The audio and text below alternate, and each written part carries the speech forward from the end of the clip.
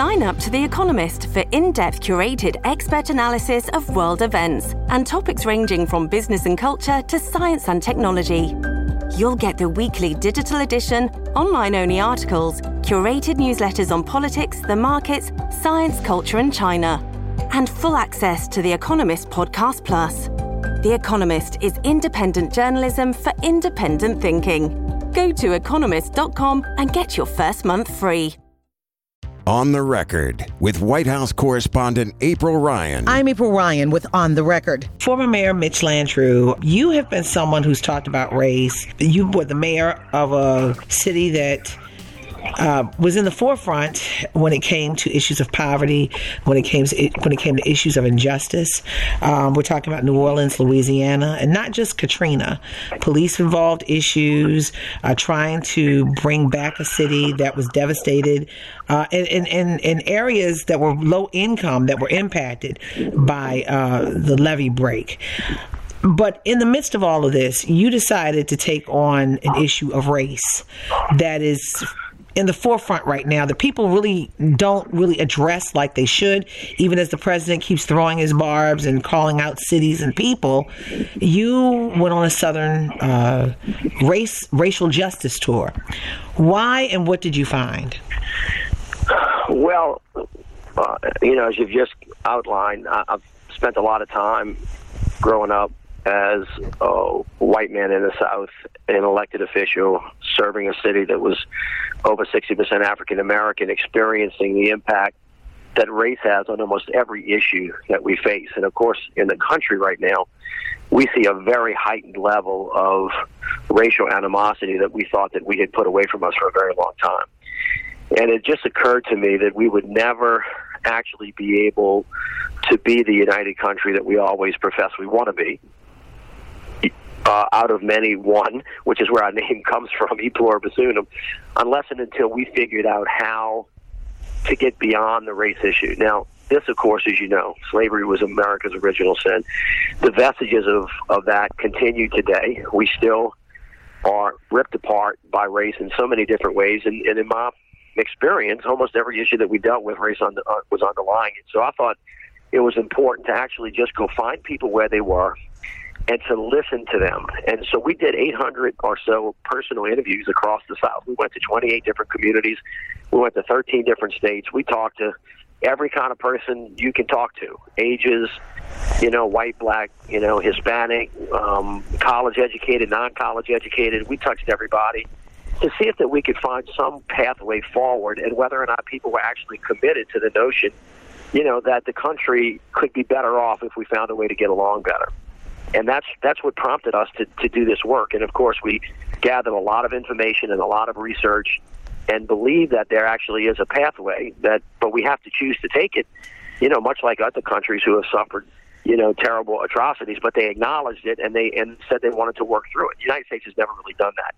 And so we want to explore the possibility of creating some kind of system that actually helps us do it. So in the midst of it all, you said there is a pathway. In the midst of all of this, in the midst of this animosity, this racial hatred, these cultural differences, what is the pathway that you found? Well, first of all, the two things that are true at once, but they're opposite of each other. One is on the national level. If you're talking about federal politics and you're speaking in Washington language, there is this very vicious divide that is ugly and hateful and mean. If you get down on the ground in America and you're going from town to town, community to community, we went through the Delta, we went through Appalachia. One of the things that we found, and this was confirmed not only by the meetings but the poll. And before you say, when you say the Delta, Mississippi Delta and Appalachia and Kentucky. That's right. We went. Let me just walk through this. We went through West Virginia, Kentucky, Tennessee. We were in Alabama, Georgia. We were in Mississippi. We went to Florida. We went to Texas, and we went to Louisiana and a couple other places in between. We were in Dogpatch, Kentucky. We were in Indianola, etc. So we went everywhere, big and small. And then we polled it after we heard with our own ears and ears. We actually then did a poll to confirm that what we heard was so. And one of the things that was heartening is that many people that we talk to overwhelmingly think that diversity is a strength.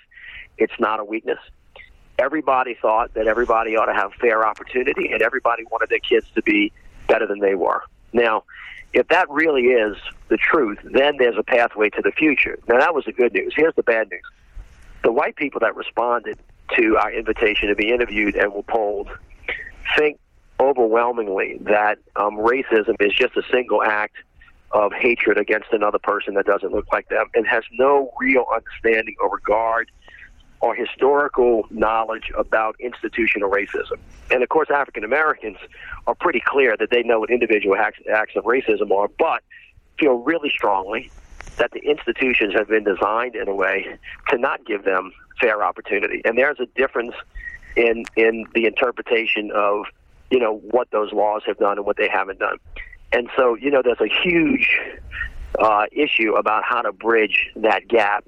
It also is true that on the local levels, people think, as a general rule, that art, music, sports can actually bring people together, but they also recognize that church is the most segregated hour. And so there is some acknowledgement of it. And then finally, the most disheartening thing that we learned was that African Americans and whites, about 50% of them, equal amounts, think the Civil War was fought over economics and not slavery. So there is an intense lack of historical knowledge about what our true story was, our true history was, and the narratives that have been told from our parents to today have not really fully explained our full and our total history. Well, Mayor Landrieu, so we know about slavery, but slavery was about economics. It was for that white landlord who's going to, right. Not landlord, that white master who was going to,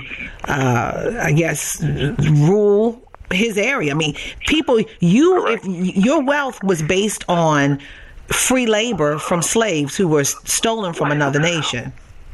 Right. Well, in that sense, it was clear that was an economic engine, but the economic argument was based on having free labor, which of course could only happen if you had enslaved people. Right. And white people don't really have a full understanding of the African American community's inability to build generational wealth because of housing discrimination, because of access to capital, as we talked about, lack of access to capital, all of that stuff. There's a lack of understanding, and primarily too, white people who responded to our invitation to talk to us, all think that this happened a long, long time ago, and ask, what does this have to do with me?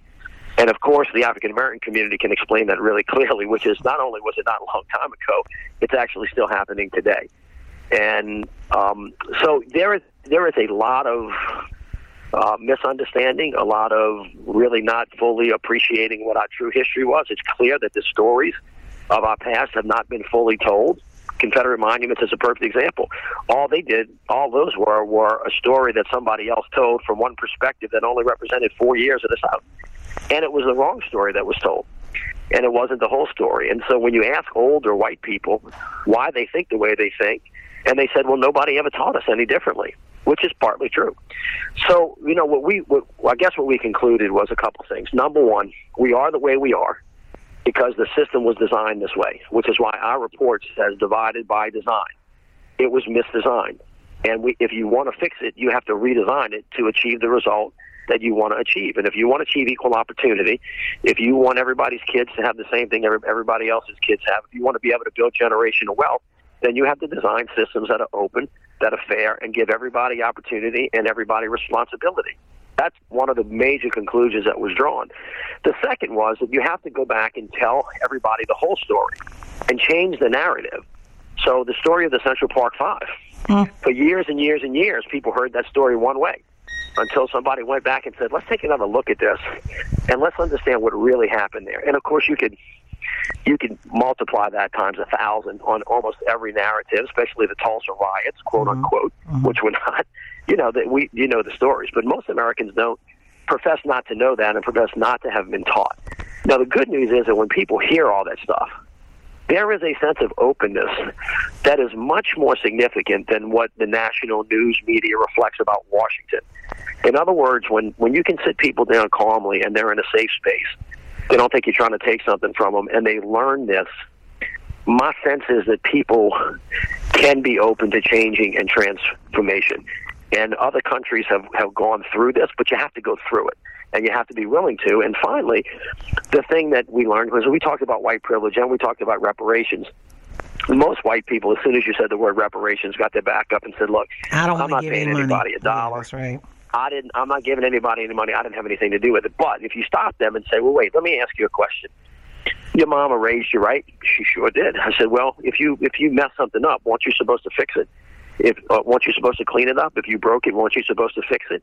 If you created something that was wrong, aren't you supposed to make it right?" And they said, "Uh-huh." And I said, "Well, what if we weren't asking you for money? What if we were asking you to think about the systems that were designed the wrong way that should be fair to everybody?" They go, "Oh, well, I could think about that." And I said, "The other thing is white privilege. I don't benefit from white privilege. I got everything that I worked hard for." And I said, "I'm sure you did, but maybe if I'd explained it to you about times that you might have got the benefit of the doubt, or that your African American friend didn't, like when their son got pulled over by the police. Can you understand that?" Yes, I can understand that.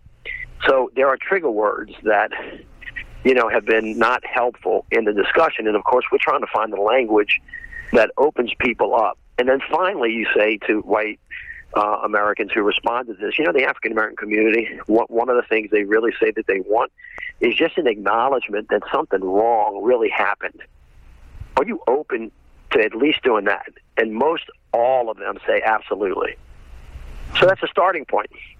And maybe I'm an eternal optimist, but I know that if you want something and you work towards it, and you ask people to be open-minded about it, you're gonna find an opportunity, especially in younger generations, to move in that direction, because that's the way the country's going, and we want to try to help facilitate, a process by which people can be invited into this discussion and conduct it the way they think that they should in the very small communities and neighborhoods that they live in.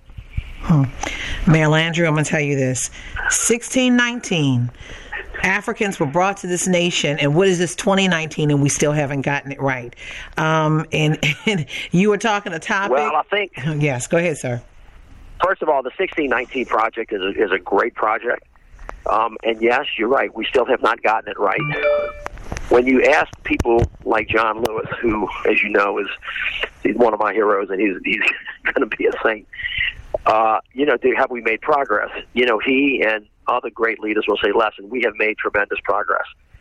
But it is absolutely clear that we have a long way to go. That's and right. It is rooted in this notion that some people are superior to others because of the color of their skin. And that notion is antithetical to the idea of America. It's just antithetical. You cannot keep both of those thoughts in your mind at the same time and say you're a real patriot. You just can't.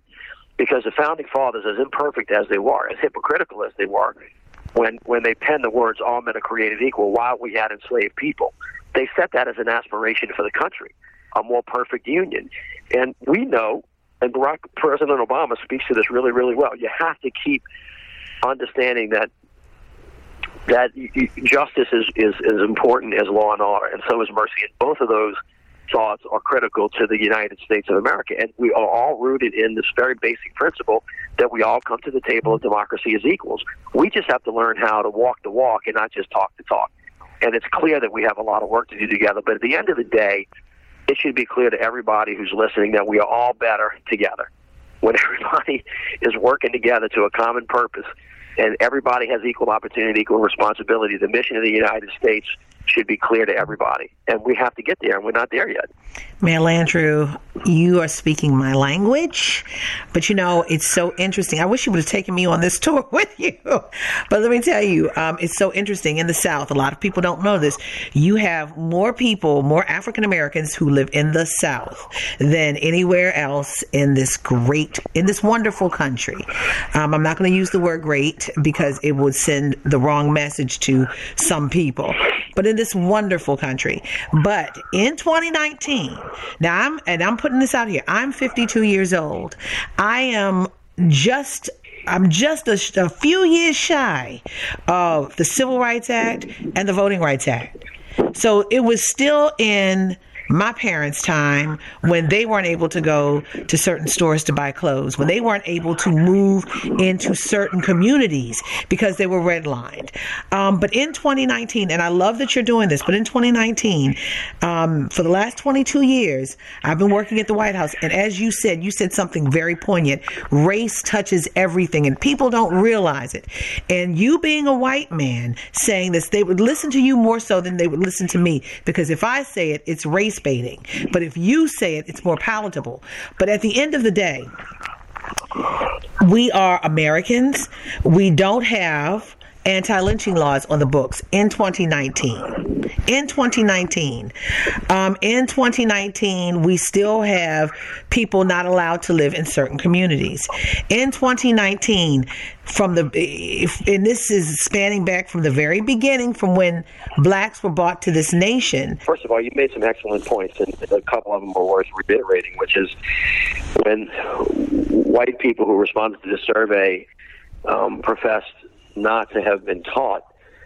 They weren't only not taught the true stories, they were not really aware that many of those laws that are producing lack of opportunity because of redlining or because of gerrymandering, no anti-lynching laws, the ability to discriminate, et cetera, that those, they thought that was a long time ago, and they didn't think that it was up until very recently. And so, and the concept of building generational wealth is not something that they've thought a lot about. And so when you start talking to them about it, there seems to be an opening for it. At the end of the day, though, America's greatness is really founded on goodness.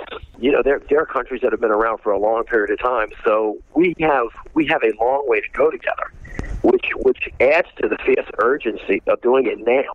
This is something that's very much common sense. If you bought a house that somehow had a defective design and it wasn't functioning, you would actually ask the people who designed it to fix it and to repair the damage.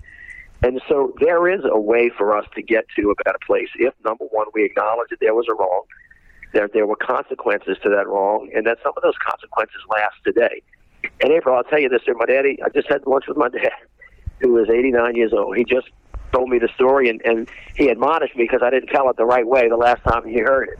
But my daddy's 89 years old, and he remembers sitting on the lap of his grandmother. His grandmother was born in 1849. Now, he sat on this woman's lap. He knew this woman. He touched this woman. She was born in 1849. She was 16 years old when Abraham Lincoln died. And my father said, "That's a good story, son, but say this, that if, in fact, I was an African-American man and I was talking about my great-grandmother, it is highly likely that she would have been enslaved." So when we say it was that far ago, he goes, "I actually touched that woman. My grandfather was born in 1893. My grandfather."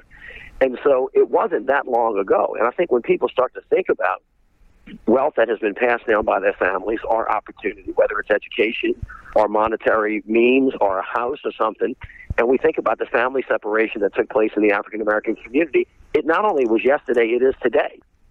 And I think when people get their head wrapped around that and then finally understand that it is not just a matter of justice for people who suffered a wrong, but it's better for all of us when everybody has opportunity and responsibility, you start to get how urgent it is for our country to get this right, because we do have a lot of really important issues that we have to resolve that we cannot resolve if we can't resolve the issue of race.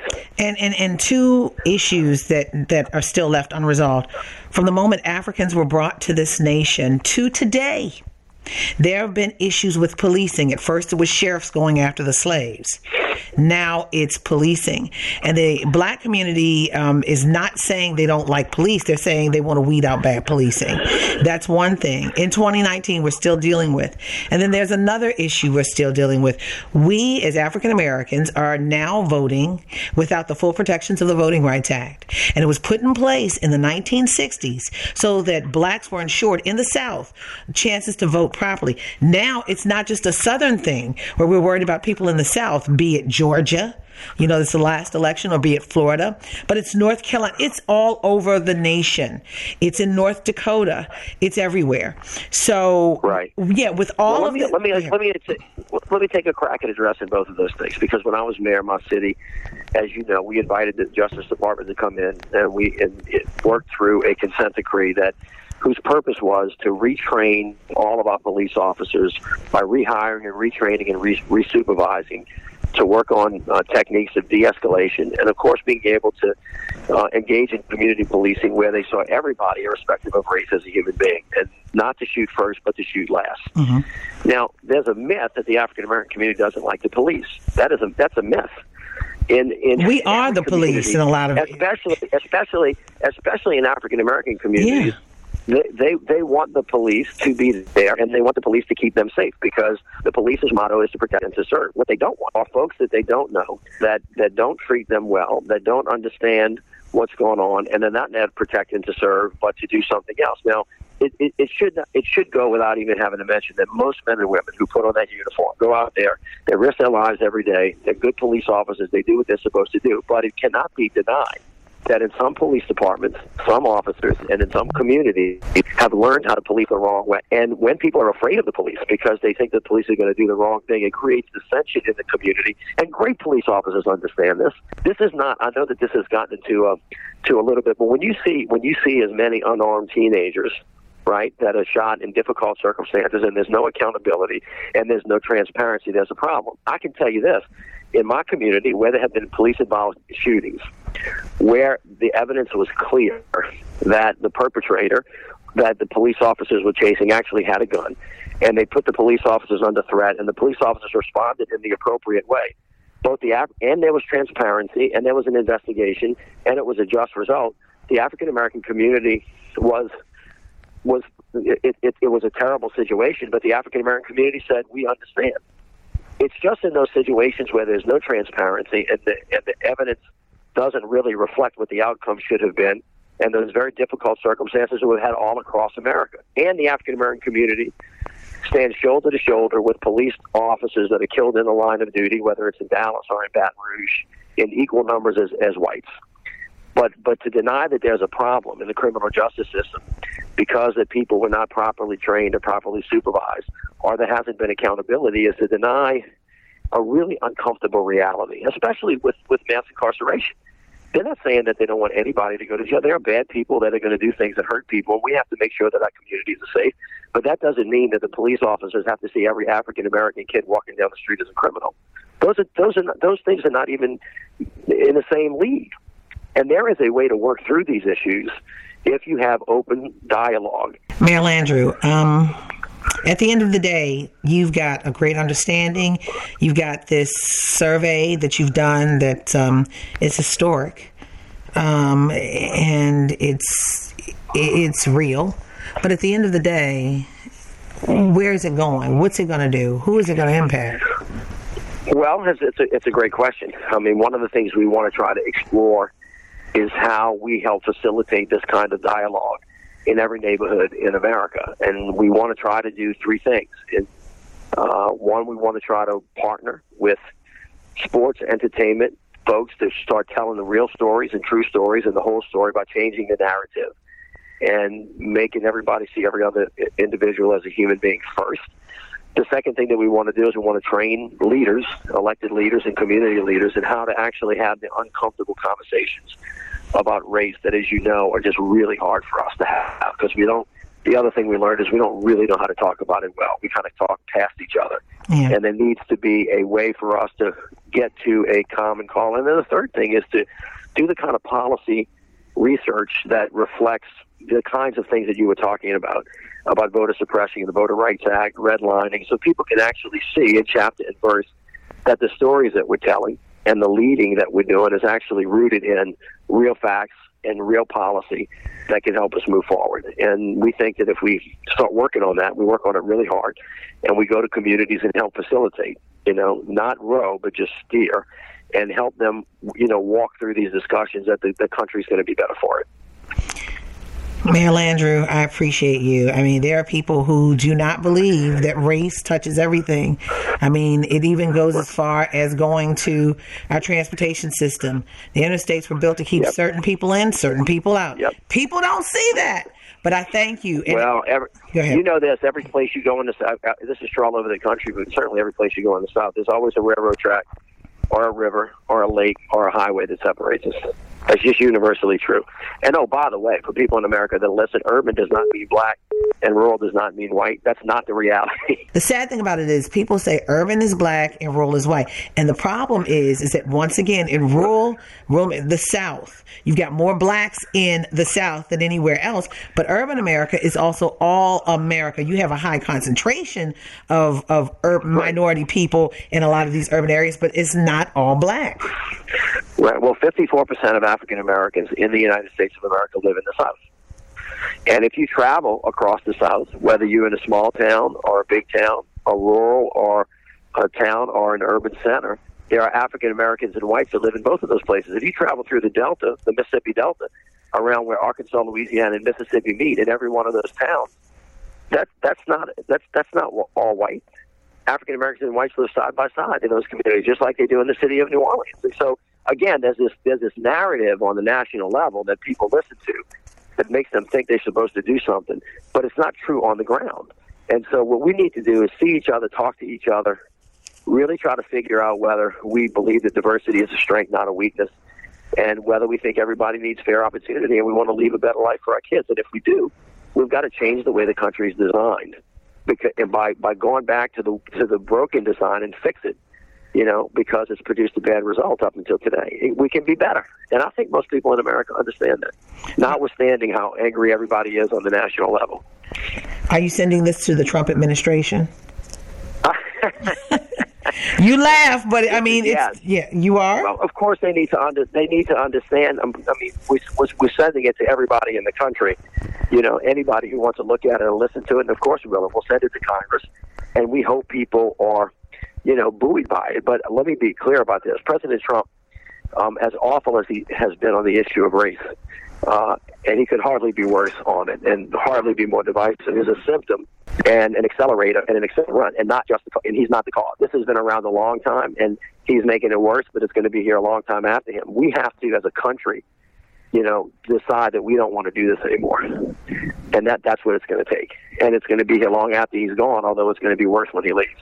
No question about it. I like your mind. Thank you, Mayor Landrieu. You're awesome. April, thank you. I appreciate it. Thanks for your time. With this week's On the Record, I'm AURN White House correspondent April Ryan. Don't forget to subscribe to On the Record on iTunes, Google Play, SoundCloud, Stitcher, or any other podcast directory. If you like what you hear, leave a 5-star review. On the Record, a product of American Urban Radio Networks.